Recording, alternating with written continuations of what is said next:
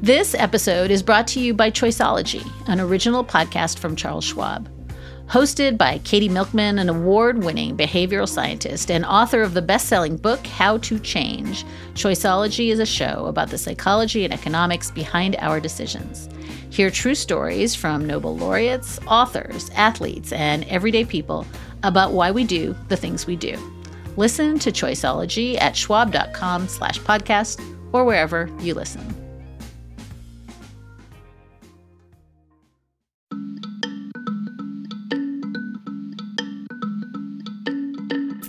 Hi, and welcome to this special edition of Amicus. I'm Dahlia Lithwick. I cover the courts and the law for Slate. This is an off week for us, but it felt like there was something to say about the events last week in Pittsburgh, and so we have brought in Rabbi Chuck Diamond. He was the rabbi at the Tree of Life Synagogue for 7 years and actually in the building at an affiliated group for 2 years before, so 9 years at the synagogue. And first of all, Chuck, thank you for joining us this morning. I'm glad to, Dahlia. And I should add two caveats. One is that I've known Chuck since I was 10 years old. He was, I think, the first person who met me when I got off the bus at summer camp, my first time at sleepaway camp. And you didn't get back on the bus. That's a beautiful thing. I stayed in no small part because he was a rabbi who juggled. And then my kids actually both know Rabbi Chuck. And I should note that my son, Kobe, who's 15, is in the studio with me today to say hey. Hi. Okay. So, Chuck, I guess I want to start with, this is your community. I think you knew 10 of the 11 victims. I knew 9 of the 11 fairly well, and didn't really know the other 2 so well. And this week for you has just been one funeral after another, and trying to comfort the wounded and trying to be with the grieving families. And it's a week. When folks will hear this, it will be exactly a week. And I guess my first question is, how are you? Well, thank you for asking. It's been obviously a real difficult week. It seems like one long day. And we've been going from funeral, as a community, from one funeral to the next, to the next, to the next. Today is the last funeral for Rose Mallinger, 97 years old, a beautiful soul, wonderful person, wouldn't hurt a fly, very active for 97 years old. Her daughter was with her in shul. She would come every week, be there on time. It was a joy having her as a congregant, to be her rabbi. I've known her son Alan since kindergarten, sort of the special nature of our Jewish community. Tragic, and I will miss Rose so very much. I sort of have become the unofficial spokesman for the Jewish community. The rabbis who were involved are doing such a wonderful job, but they're so not only recovering from the trauma of having been there and having escaped with their lives, in some cases having to watch their congregants being executed within earshot. And they are so busy officiating at the funerals and comforting their mourners. I give them a lot of credit. So I've been able to fill in, and sort of because of my connection to the synagogue and to the community, having been raised here and lived here large portions of my life and raised my kids here and live in the house that I grew up in. It's been, the media has I think, been great. I have to say, I compliment all of them, but it's been one thing after the other, calls constantly. And in addition, I have a bar mitzvah tomorrow, so I've had to, I want to make that as joyous as I can for my student. I wonder if you could, Squirrel Hill, the picture that's been emerging in the press, Rabbi Chuck, is of this kind of, it was quite literally Mr. Rogers' original neighborhood. And we're hearing right. that it's just this, in addition to being this really landmark Jewish neighborhood, also just a place of, settling massive amounts of new refugees in the last few years, and sort of minorities and all sorts of it sounds like my dream, like my Sesame Street dream of America. Can you tell us a little bit about how the rest of the community, we've heard about, Sikhs coming out to support and Muslims raising funds. Can you talk a little bit about what that looks like from your end? Sure. And Dahlia, I'm sort of the big bird, of the community, so just to give you an idea. It is a wonderful community, and I'm just so happy that I grew up here. When I have had the great fortune of working in Great Neck, Long Island with a wonderful group of high school kids, and I was in Detroit, Michigan for a couple of years, and I've been very fortunate that way. But I always sort of wanted to come back, always missed Pittsburgh and Squirrel Hill. It's indeed a very special community, and it's been fairly stable for maybe going on 100 years now. It's known as the Jewish community in town. We've always had kosher food and bakeries, and on Shabbat you'll see people walking to shul. I always said, I don't care which direction you're going to, what synagogue you're going to, as long as you're going to shul on Shabbat. The outreach of the community from all aspects, you mentioned, I think the Islamic Center has raised a couple $100,000. The support from within the Jewish community, the Orthodox rabbis, the conservative, the Reform and Reconstructionist rabbis. We have a lot of respect for my colleagues. We all get along. Many of us are friends. And we use the word, somebody, I guess, was being interviewed in Israel, and one of the rabbis, the Orthodox rabbis, used the word we. And they were shocked, what's this we, that we talk about ourselves as we? And it's a beautiful thing. And not only that, Pittsburgh is a wonderful place to raise your kids. And there are Jews and non-Jews alike. I can't tell you the number of people who've stopped me on the street this week. I'm not Jewish, Rabbi, but let me give you a hug, or I love you, or thank you. That's what helps us get through this tragedy, the beauty of our community. It was Mr. Rogers' neighborhood. Some people have called me the Jewish Mr. Rogers, which is such a great compliment. Excuse my dog in the background. And also the support from around the country has been the same, from Jew and non-Jew alike, and really from around the world as well. So we are very comforted by that and appreciate that.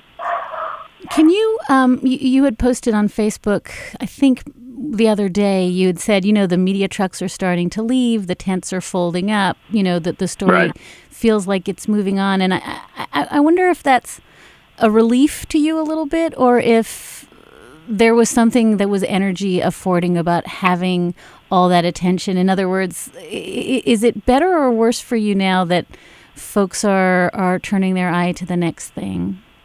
Well, it's an interesting question. The media has taken such a hit from various people, which I think is so unfair. They're not the enemy of the people.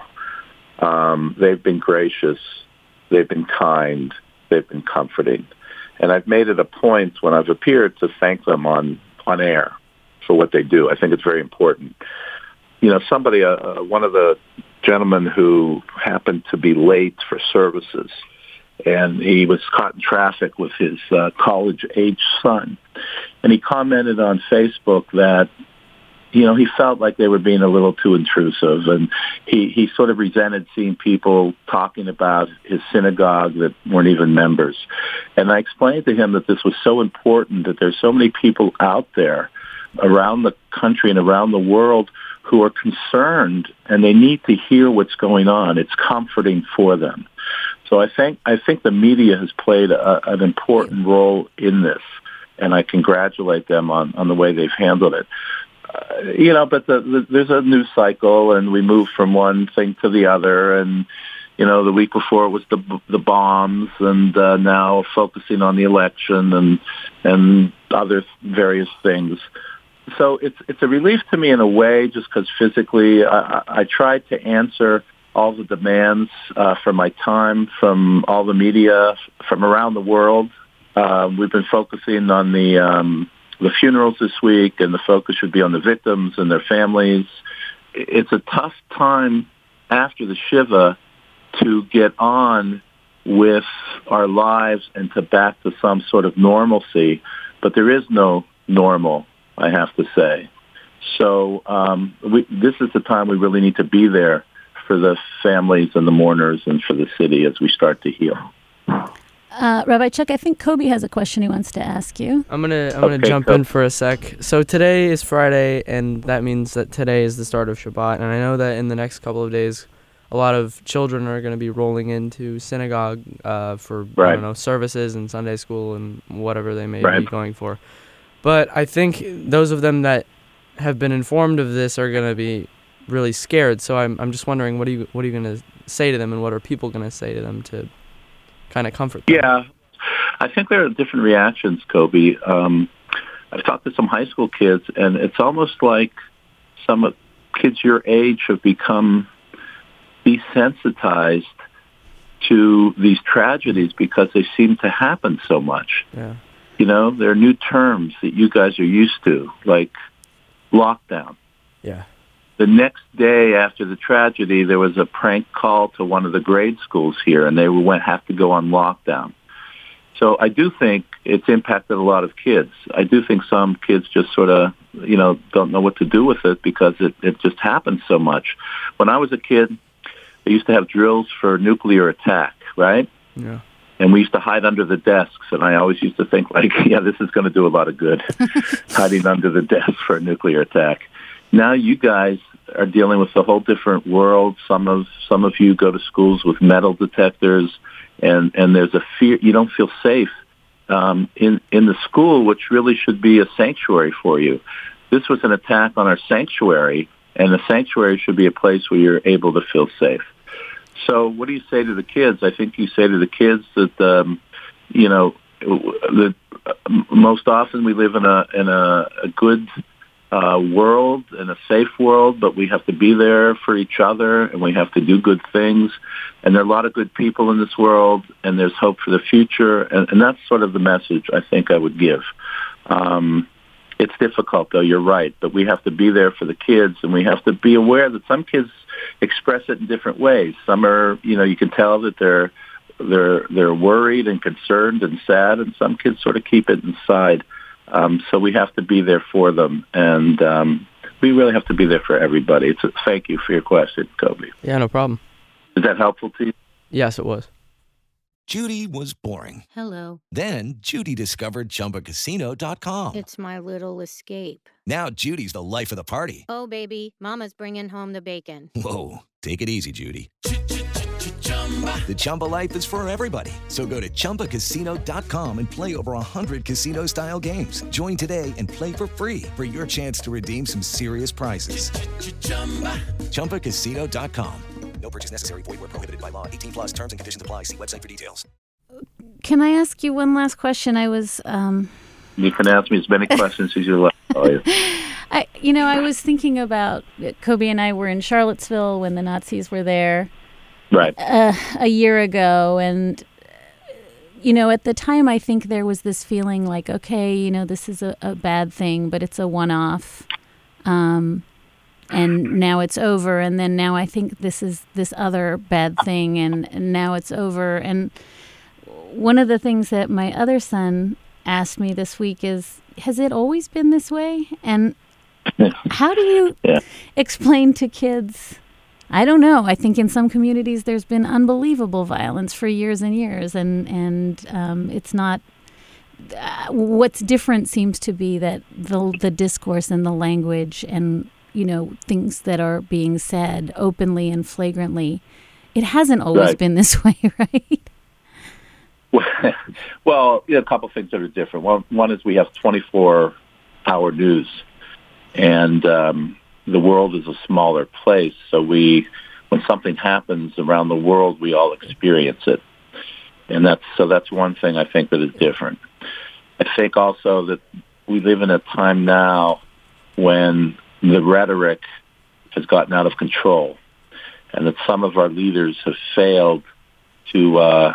The words are very important, and I believe the response to Charlottesville was lacking by our leaders. And I think that emboldens people to act out. So I think anti-Semitism has sort of always been there, but a lot of times it's under the surface. And now people are emboldened to express their hate in different ways, more publicly. In addition, this was one person who acted here in Pittsburgh, but it was hate combined with guns. And that's a terrible combination. And there are a lot of issues. We need to do something about the proliferation of guns in this country. I don't have a problem with people owning a gun, but I see no use for an assault rifle whose only purpose is to kill people. I don't know why they're legal. I just don't. Nobody can explain that to me. So we have a lot of work to do, and hopefully the next generation can lead us, as the wonderful kids in Parkland have done. And so there's hope, I think, but there's a lot of work that needs to be done. And I think our politicians, I've said a few things, that they have to get off their rear ends and do something. I think there's a middle ground, and I think we have to start working together.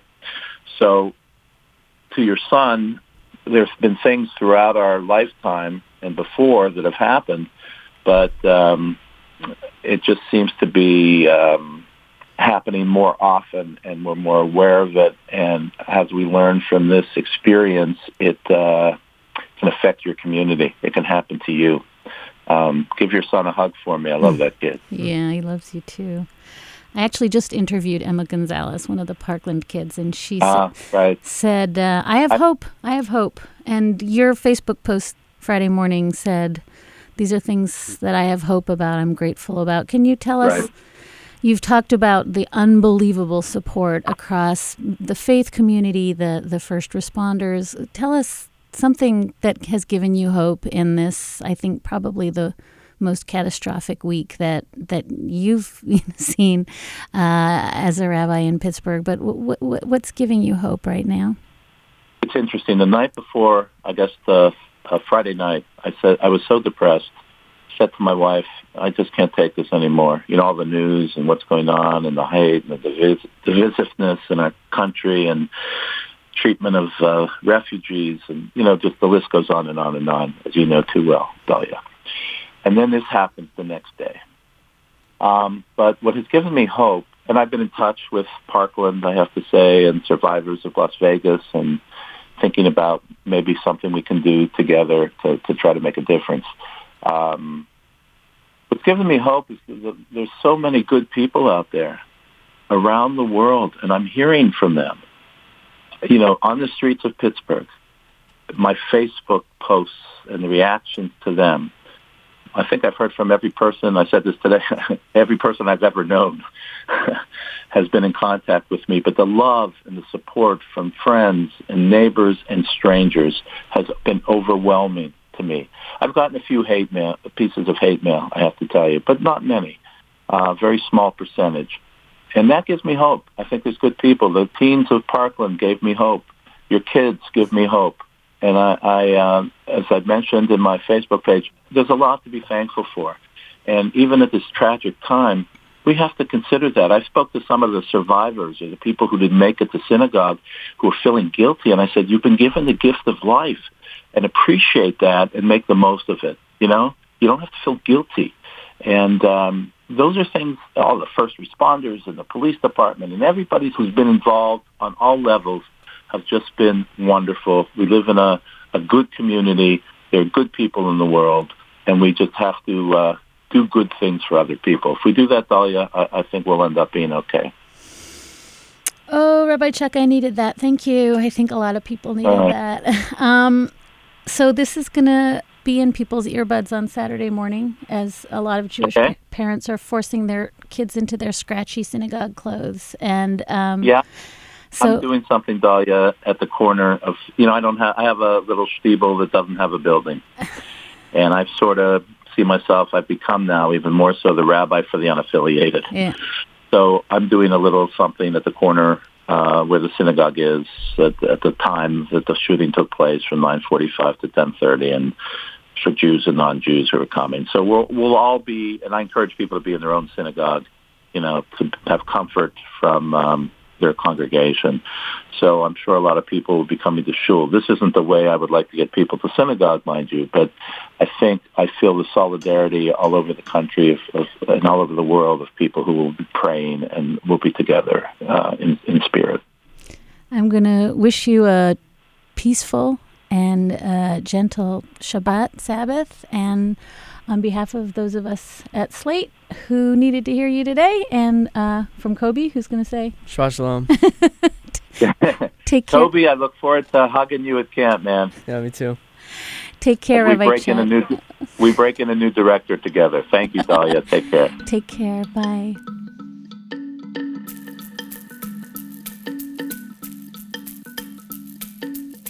That is going to do it for this off-week edition of Amicus. Thank you for joining us, and we'll be with you next week for our regular podcast.